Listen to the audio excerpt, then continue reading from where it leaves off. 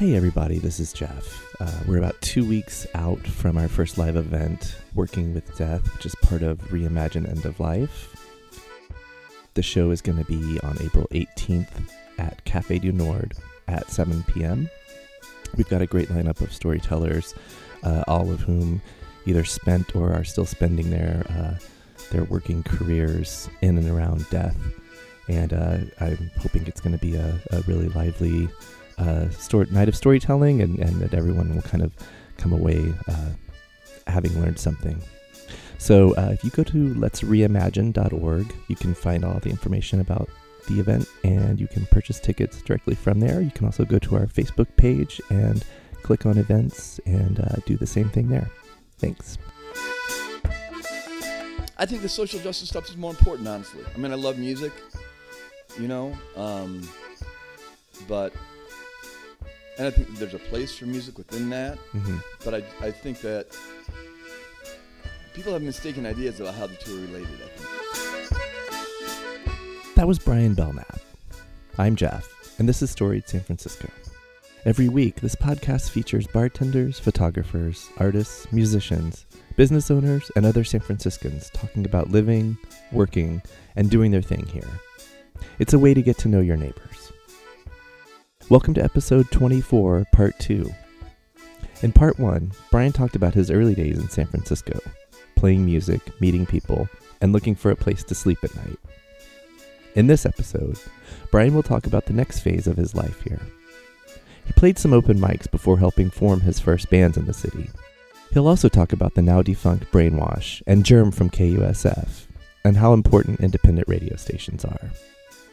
The song Brian plays in this episode is called Makes Me Think of You. It's by one of his bands, Turpentine. Also, Brian will be having a record release party with Sally Ford and Mike Kirkendall on May 11th at Brick and Mortar. Here's Brian. So I'll play some of my... I'm thinking, gosh, the more I think about it, the more things you remember. I think the next phase, I met Sue Sandlin. We started playing, I put a... sign up looking for someone that played bass and guitar. I wanted to kind of do a duo thing. I've been playing with Kurt and his wife Kate Mara. Great songwriting team. They do the neighborly deeds thing to this day. Just wonderful songwriters. They're part of that whole. We spent a lot of time, in their kitchen. All of us. I remember Thanksgiving with Barb, whatever. It's I have really fond memories, and they were very, very welcoming to me. When I first got out here, didn't know hardly anybody else. They'd had me over for Christmas, But I'm remembering that some of the first places I played, Max Butler, who was also part of that crowd, hosted an open mic on the Upstairs Paradise. We started going up there, and that was right across from Slim's there on the corner, whatever that is. Is that 11th? Folsom at 11th, yeah. Yeah, there's a lot going on. I mean, you go down there these days, and things have changed, a lot of good stuff happening still. The DNA is still actually running. That's I've heard some recently that's the longest operating club. And man, there were some amazing people that came through there. I remember seeing great shows like Stephen Yerke. God, people don't remember him too, but a tremendous songwriter. We used to. The thing is, we kept those fuckers out of here for a long time. Yeah.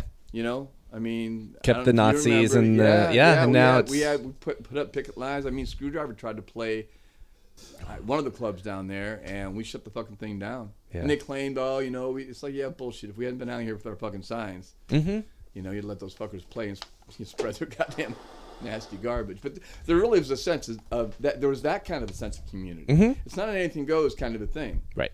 I mean, if you're going to come to San Francisco and play music, you're not going to come in and fuck up our scene with your goddamn... Not that everybody's perfect, right?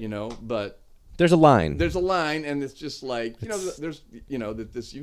You are clearly not just, like, playing at the edge of something here, which we can have a discussion about. You are actually trying to agitate fucking... We have, there's a saying, when it's genocide you preach, you can't hide behind free speech. Fuck you, man. Yeah. And we don't expect the cops to do it, because, cops and Klan go hand in hand. Yeah. So this wasn't happening back then at the DNA Lounge. No, not the DNA. No, not back. Not good, the DNA. Good. No, but there are other places along that stretch where you saw some of that. But But anyway, how did I get off on that?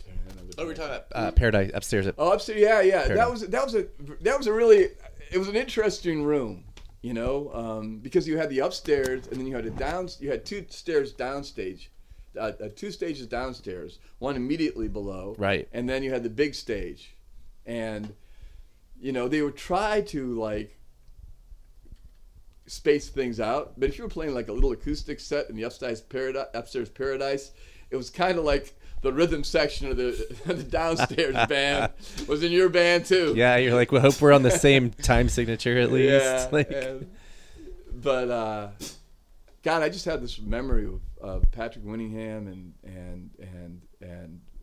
playing a little setup there, sitting in, I think, on accordion with Max and Patrick, and Patrick and Lori Arthur, were in this great band called the Sextants. It was another one of those bands that you thought would go somewhere, but all such just wonderfully generous people to this day. Max plays with, I think he's still playing with Red Meat. Haven't seen him in a minute, but a wonderful guitar player. And still, Lori and her husband Greg have a band.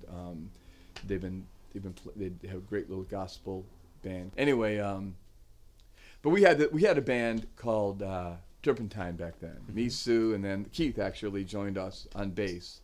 And I put a sign up at Muddy Waters on 21st Street because this is how you found your bandmates back in.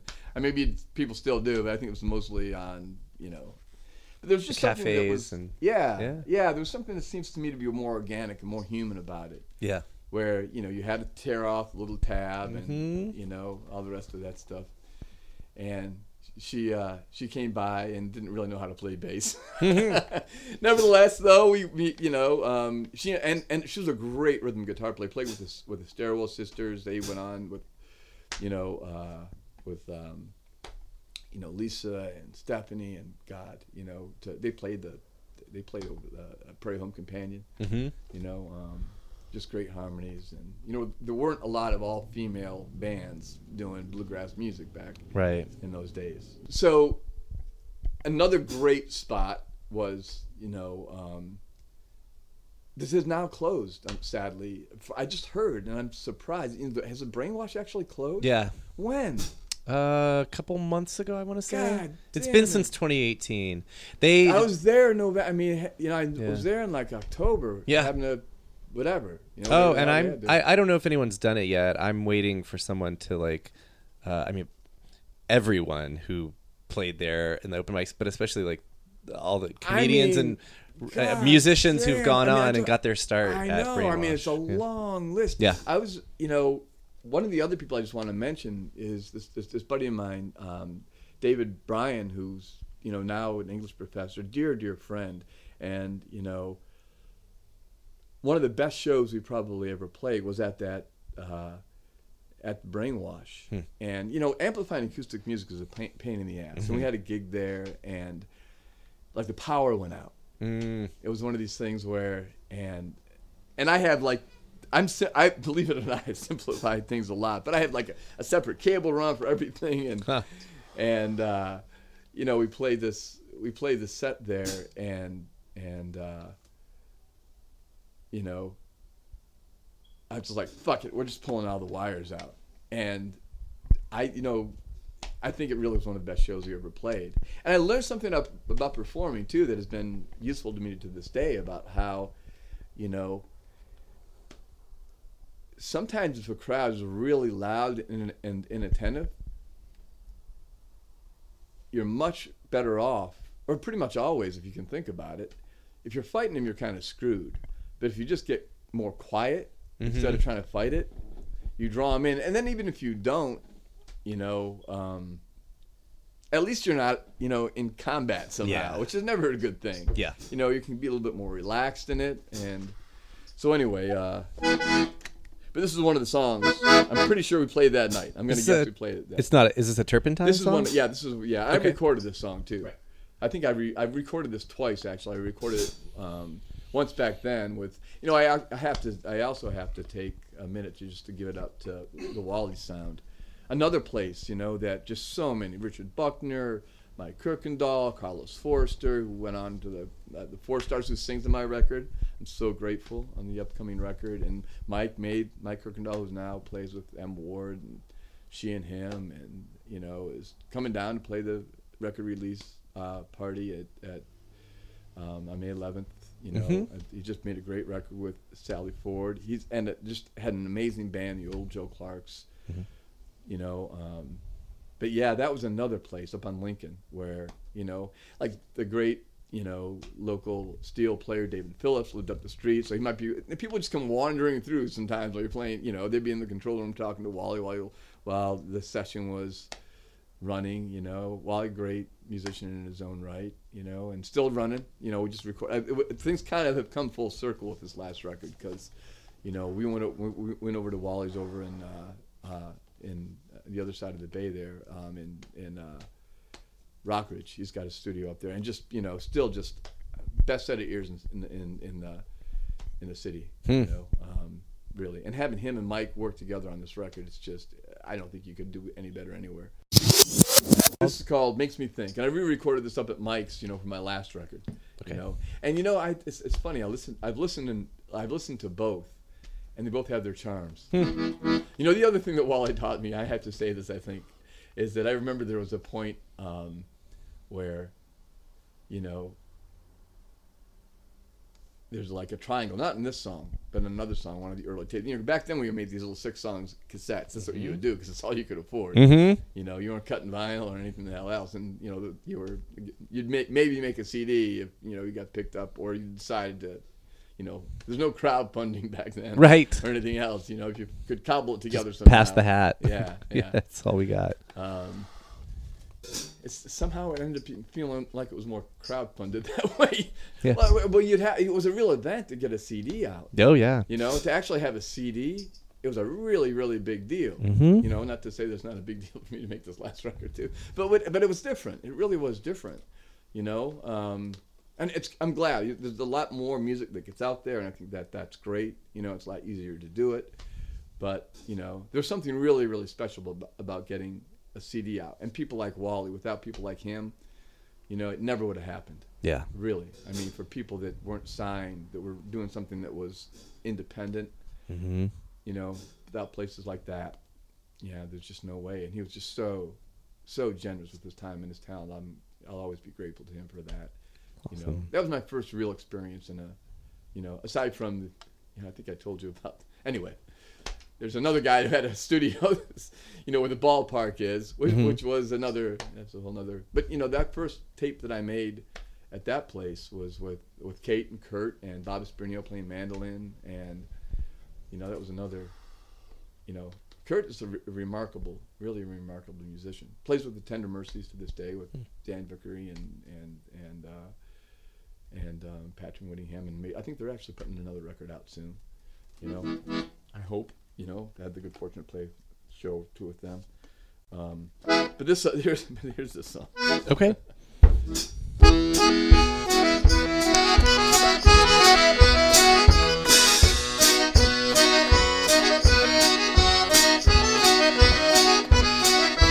People used to say that we looked like brothers, and I guess it wasn't really very long ago. By the South Shore tracks, and I heard he's a song. A stack of blind robins and a 30-pack of Strohs. How come nothing ever seems to last? Why do people fade away so fast? Poppies wilted in a water glass. Make me think of you.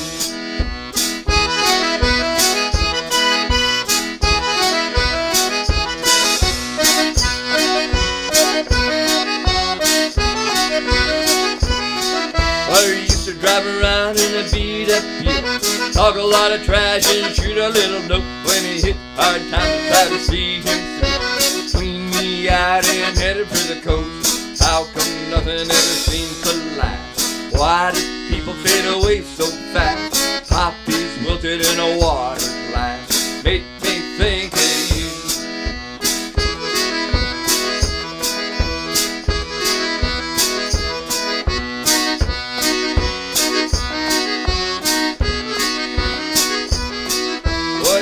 The call in the dull dead of winter, and I guess it wasn't really very much of a surprise. That ain't him sleeping in the city. These ain't tears slipping out of my eyes.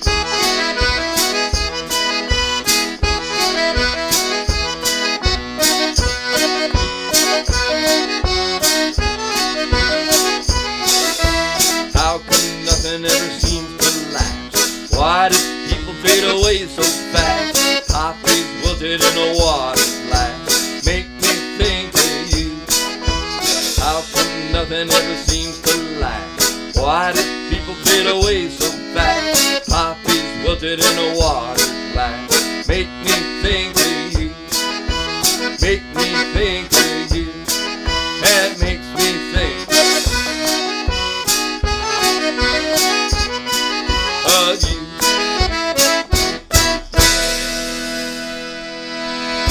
It's actually a Chicago song that I wrote here, but, you know, kind of harkening The back. city, not the band. Oh, yeah, that's right. The city, not the band. Anyhow, but you said the song is... Oh, yeah, there's some, you know, regional references back to Chicago, which, right. But, you know, like Blind Robins, there were these, like, little salted fish, you know, that you would get at the bar in this little bag that had a robin on its back with an X over its eye. Wow. Blind They're Robin. basically, yeah.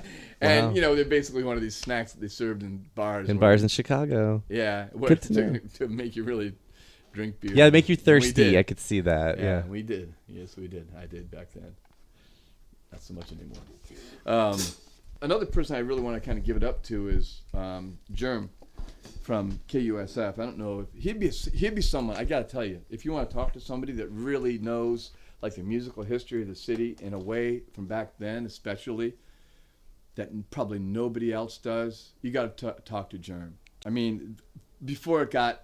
You know, I mean, they tried to keep it going, but, you know, but when it was over there, and they've done great stuff, but, you know, it's not only one of those sad stories of, like, it was kind of a rite of passage to be on the show, you know, and I remember I went over there with Denise from the Sunshine Club.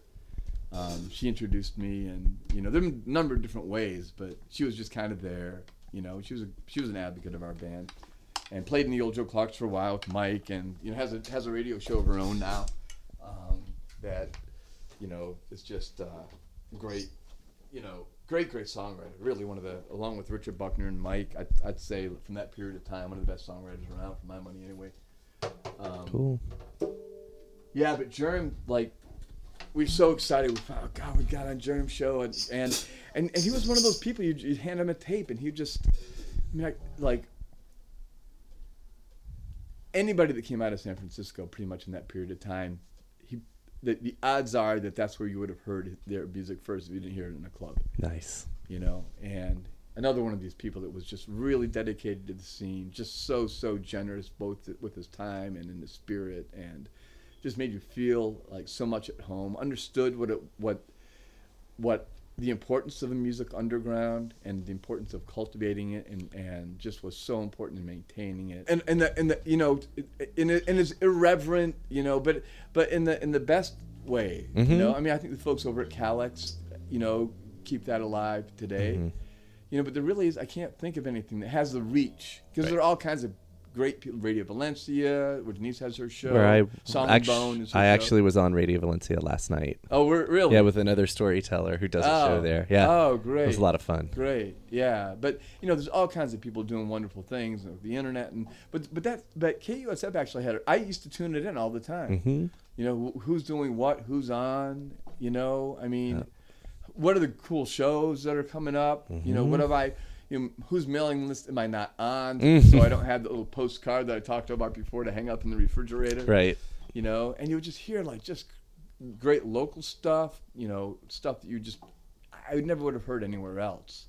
You really had your ears open in a way that, you know, and you would hear like, I don't know, you'd hear maybe a old 97 record next to a Minutemen record next to, you know, I don't know,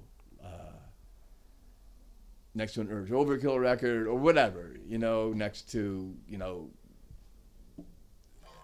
Hank Williams. I know it was a different kind of hopping genres, kind of. Yeah. Nice. Yeah, I saw him. I was playing on the street, and he came by, and I thanked him as best I could. But I don't know, you know, I don't know exactly what he's up to. He stayed with KUSF for a while, I know. When it went underground and stuff, but I don't, you know, I'm gonna try to reach out to him actually for the show. And that's one of the nice things about playing on the street too, is that you do manage to connect with, you know, kind of the people that were keepers of the flame for such a long time. You know, people that really deserve to be remembered, you know. All music in this episode is by Brian Belknap. Film photography is by Michelle Kilfeather. Please remember to follow Storied San Francisco on Facebook, Twitter, and Instagram. All the episodes and Michelle's photos of storytellers are up on our website, storiedsf.com. Other ways to listen include Google Play, Stitcher, SoundCloud, and Apple Podcasts. You can reach us by email at storiedsf@gmail.com. Thanks a lot for listening. Check back Tuesday for one more song and a few more stories from Brian Belknap.